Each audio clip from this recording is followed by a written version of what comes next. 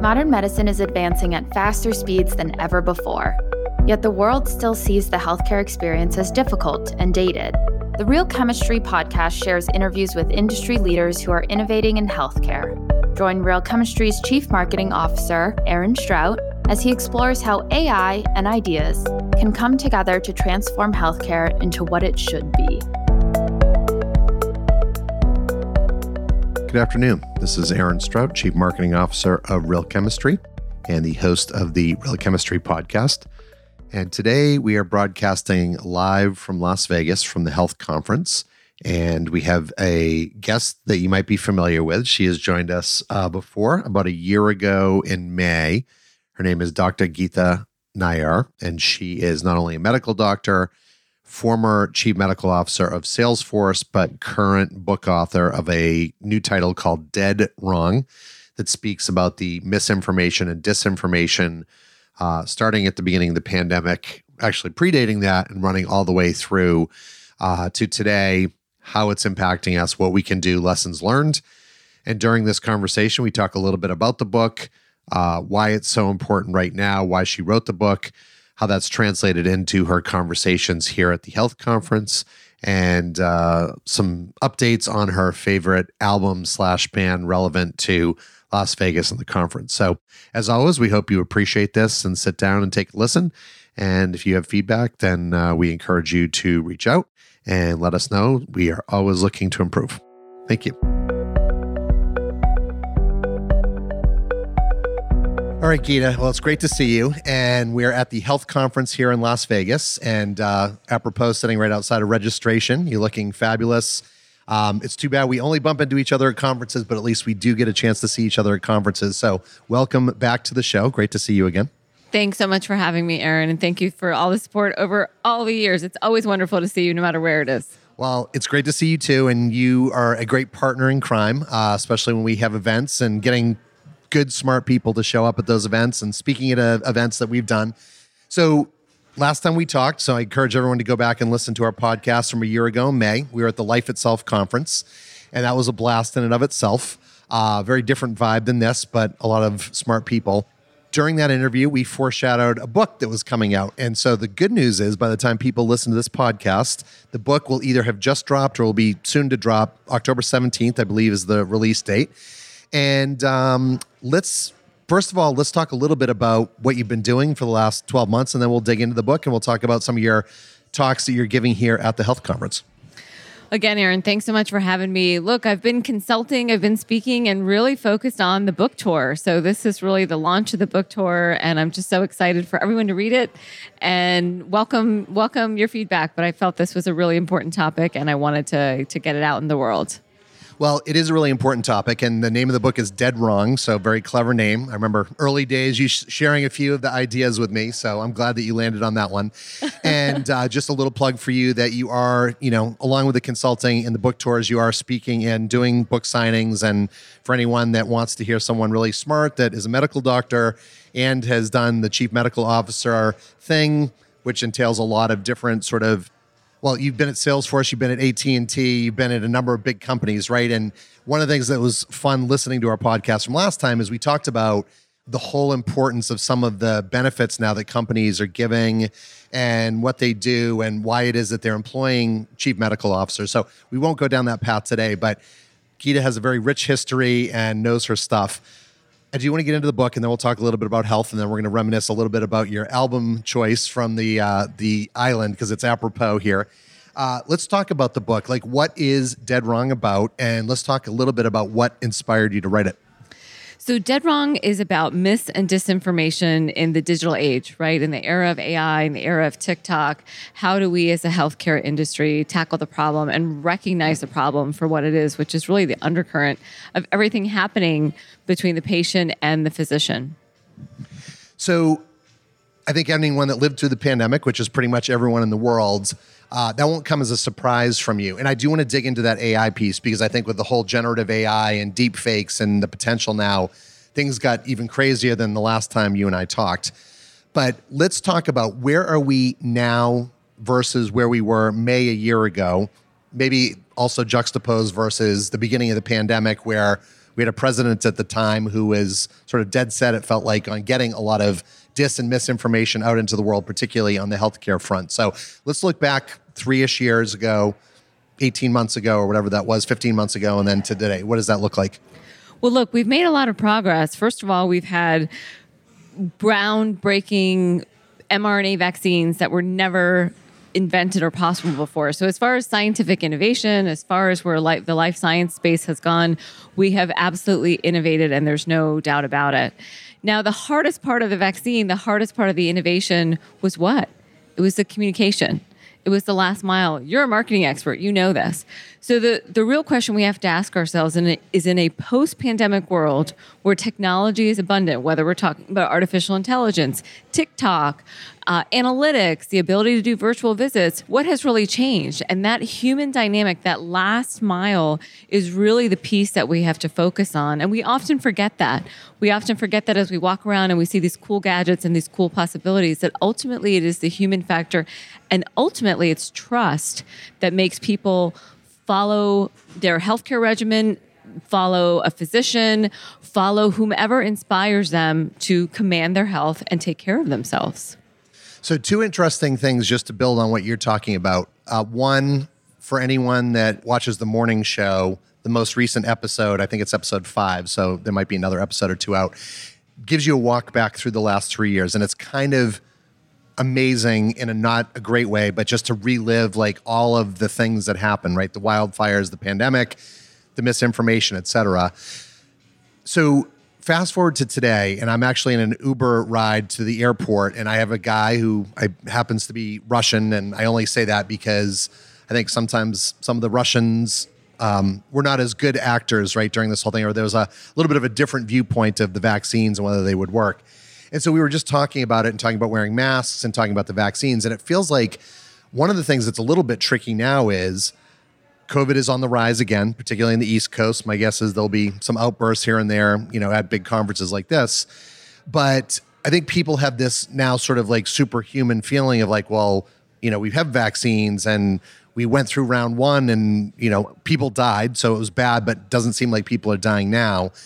And so it's almost like a different kind of myths or disinformation where people are just sort of dismissing it. And long COVID is still a thing. Older people or people that are, have health challenges are still they're not as vulnerable because we do have things like Paxlovid, et cetera, but it is still an issue. So let's talk through that. Like as a doctor and as someone that's fighting dis and misinformation, how do we get people to take this seriously again, to think about maybe going out and getting booster shots and to not be led around by the nose of like, this was just the government trying to trick you.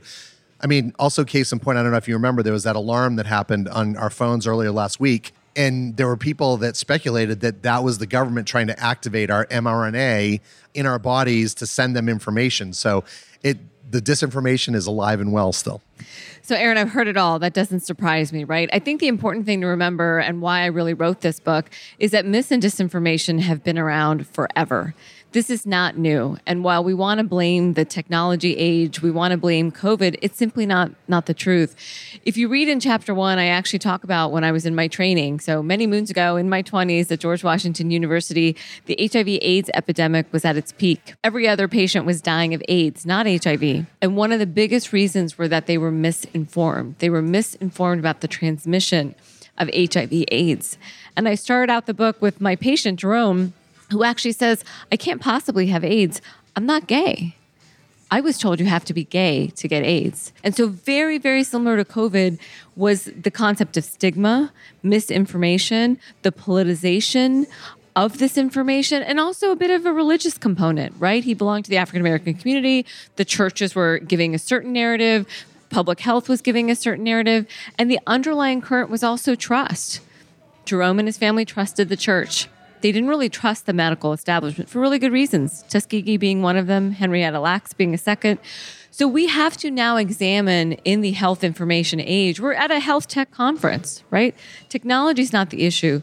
The issue is how do we implement technology in a way that really powers the doctor-physician relationship? And by all means, be curious about your health. We want you to be curious about your health. Because at the end of the misinformation and disinformation train is a doctor that has to clean up the mess and meeting you in the emergency room.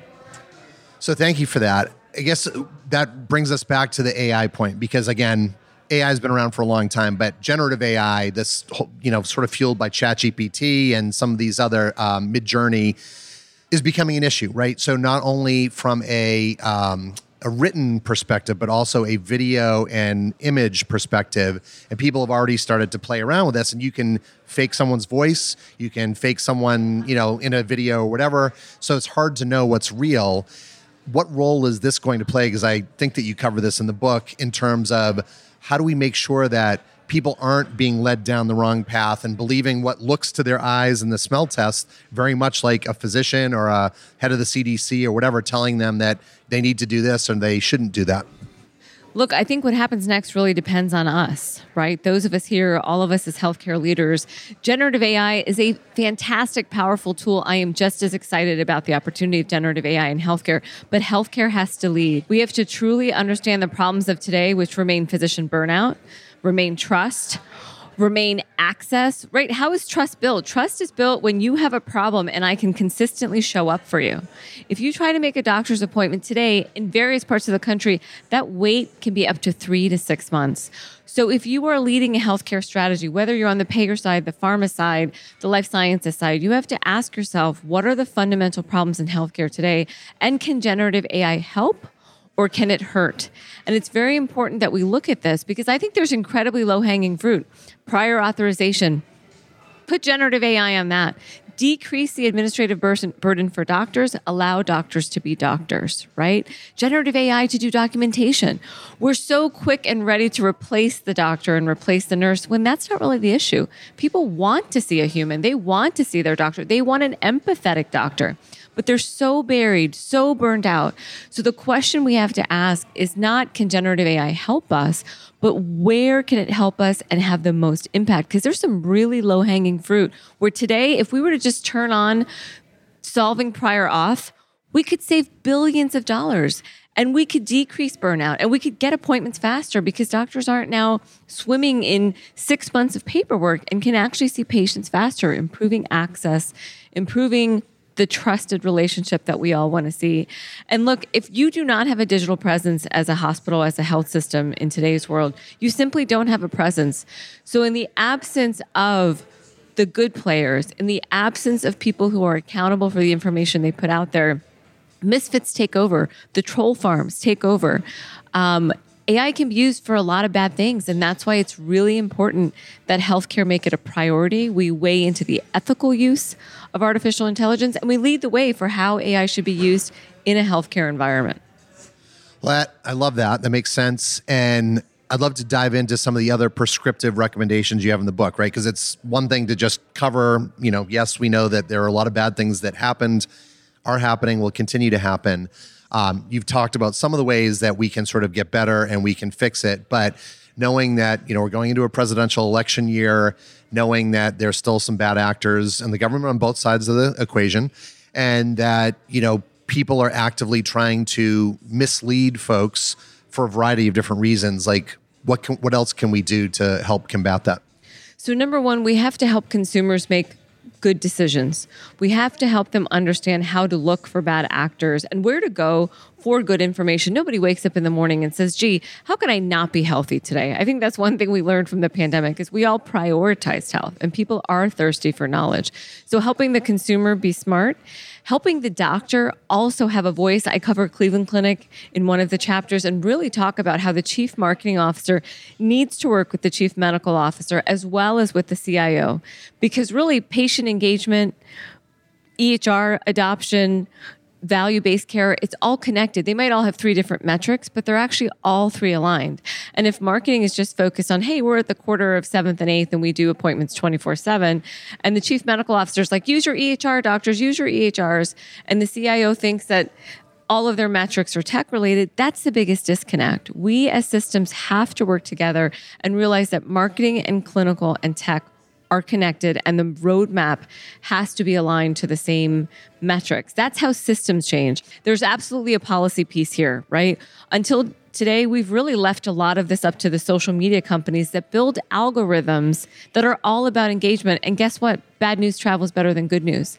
So we have to be very smart about how we look at this from a policy perspective and ensure that the right incentives are there for big businesses that are playing with people's lives when it comes to health information. And lastly, there's a lot we don't understand about artificial intelligence. There's a lot that we still have to look at, and making sure that the clinical community, the healthcare community is weighing into ethical uses, weighing into the transparency, and also humbly going in a crawl, walk, run approach. I know we're all excited. I know that we are waiting for that silver bullet to fix healthcare. AI is not going to be the silver bullet. It's going to be one more tool that we have, just like everything else. And we have to understand what we're dealing with before we can even think about the next step. Yeah, I don't think there's ever a silver bullet, right? And something you said reminded me of TikTok, because it is a love-hate relationship that a lot of people have with TikTok. And it was interesting because I don't know if you got a chance to see the session, but we were part of a session at South by Southwest. This is earlier this year. And it was with Health Talk, right? So it was with a client from Astellas. It was with a doctor that's very active on TikTok. And then it was led by one of our social media leads. And the interesting thing is they talked about the fact that you're right, there is bad news or misinformation that can easily travel, and people just take it because it's online and, that's accessible, that it's probably true. But it does have another benefit, which is it gives accessibility to a lot of people that maybe wouldn't be watching TV or wouldn't be going and seeking things out on the web. So let's talk a little bit about the good side of what tools like TikTok do and how they can bring good information to people that maybe wouldn't normally see it. Look, every healthcare tool could be used for good or for evil, right? Whether we're talking about analytics and we're talking about biases in certain populations, or the flip of that, right? The inverse of that, and being conscious of social determinants of health and using analytics to understand those populations and better serve them in a personalized way. So there's no doubt in my mind that artificial intelligence could be something that is harnessed well to disseminate good information, proactive information. In fact, that should be our goal. And the same goes for TikTok. Look, there's some amazing physicians on TikTok. They've got cool dance moves. They've got cool raps, and they also are accountable. If you have a problem and you follow their advice, they're happy to see you. That is the Holy Grail. That is what Cleveland Clinic did. And that's what we need more of. And in the absence of that, that's when the misfits take over. So I actually think that we need to double down on social media. We need to double down on artificial intelligence, but we also have to keep people accountable. There have been clinicians spouting misinformation. There have been clinicians spouting misinformation and profiting off of supplements, profiting off of snake oil. We can't allow that. And that's the regulatory piece, right? We have to hold people accountable, particularly healthcare leaders that need to toe the line. And perhaps this is something we need to examine from a licensing standpoint. Yeah, it's a great point, and something I think we don't hear a lot about. And I think people mostly assume that if someone's gone into the world of being a healthcare provider, doctor, nurse, that you're doing it for the right reasons. And I think most people do go in for the right reasons, but then you can get misled. Sometimes people see the money in front of them and think, what a great opportunity.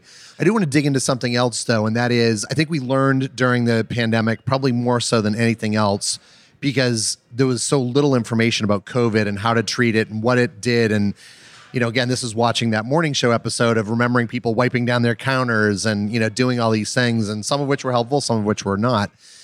But I think there's this concept of like triangulation, right? So it's one of the things I work with my kids on regularly, where it's like, if you're trying to figure something out, trying to stick with, respectable sources, like going to Yahoo, going to BBC, going to Washington Post or whatever, but really sort of digging in and trying to figure out like, okay, this sounds right or this sounds crazy.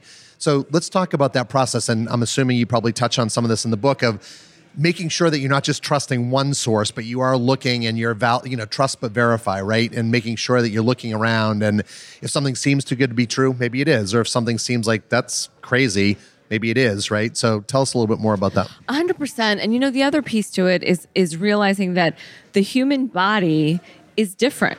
Everyone's human body is different. And that's why the personalization and the importance of having a physician is there, because it's personalized care, right? Whereas vitamin D might be good for most women, there are exceptions out there. And so keeping in mind that general guidance is always helpful, but ultimately we want to make sure that every patient has a physician they can count on for their own personalized care. right? And not do emergency care and reactive care, which is what we do today. So a big part of this is actually education, health literacy, prevention. That remains the cornerstone of handling mis and disinformation. And it fits really well in a value-based care environment. The incentives are aligned. So why are our systems not approaching it as such, right? We talk about a patient engagement strategy. We talk about physician burnout. We talk about how are we going to do value-based care. But the undercurrent is mis and disinformation. The undercurrent, look, healthcare is a services business, right? You got a problem. Can you answer my question? And so that's really what patients are looking for. No hospital system has a misinformation strategy or disinformation strategy, but they have a patient engagement strategy, right? And so you have to understand that this is the undercurrent that patients want. They ultimately want information they can trust, and then they want you to take care of them if that doesn't work out. So we work with a lot of life sciences companies, right? And I think a lot of life science companies in the med device, pharma, biotech worlds have woken up and realized that while they always set out to be patient-centric, there's a lot more that they can do. And I think a lot of them are waking up. And it feels like this can work hand in glove with some of what you're talking about, right? Which is to try to arm them with all the right information. You know, any recommendations for life science companies that want to do a better job, or maybe someone that does a good job that you've thought about or met or talked to before?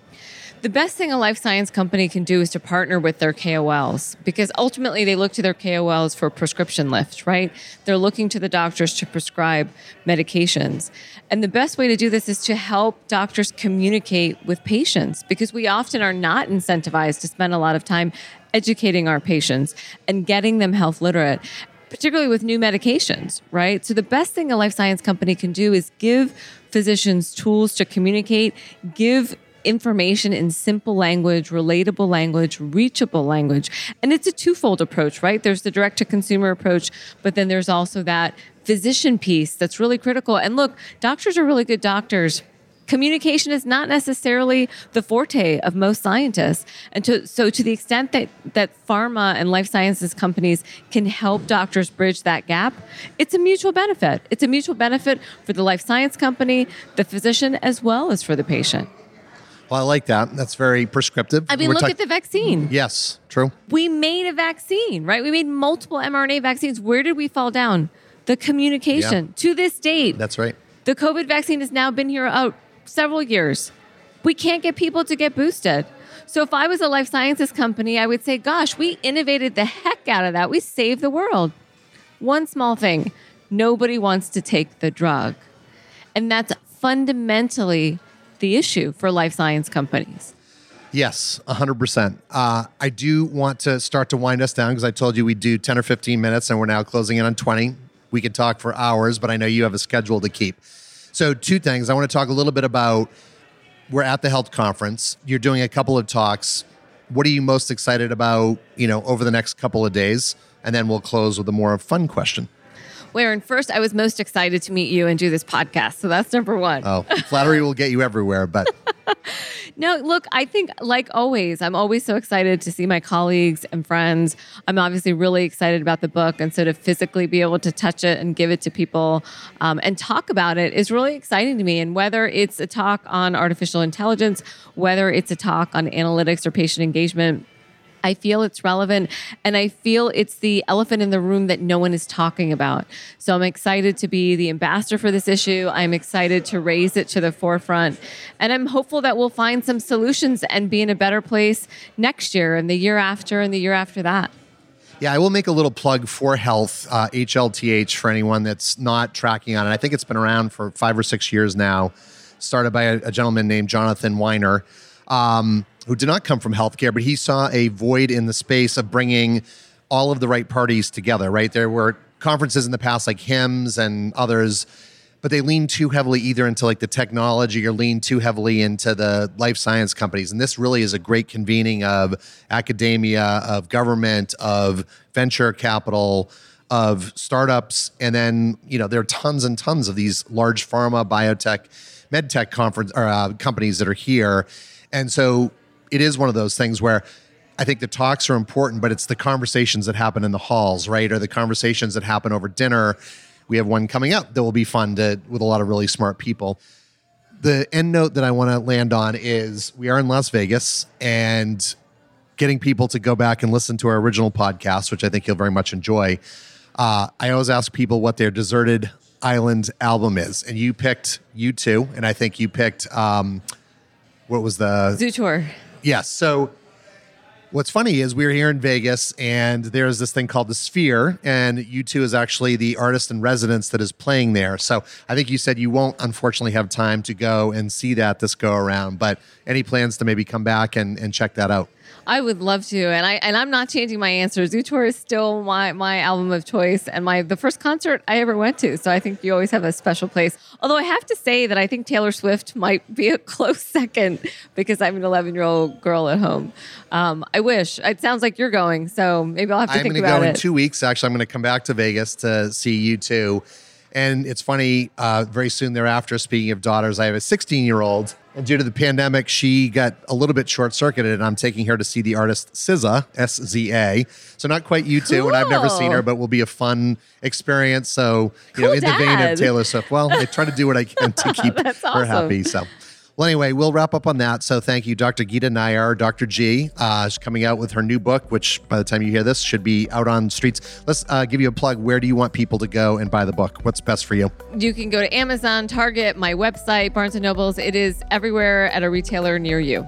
And tell us your website, because I did notice that you are giving away the first chapter. I think you have to give some information, but you can get the first chapter for free, which should hopefully be enough proof to get you to buy the book and listen to or read the rest of it. That's certainly the hope, but drgeetanayar.com. Awesome. Well, thank you so much. Enjoy the rest of your conference, and I look forward to speaking to you again soon. Thanks so much, Erin. Want more episodes of the Real Chemistry Podcast? Subscribe to our show wherever you listen to podcasts. We post a new episode every Thursday. Visit realchemistry.com for more info.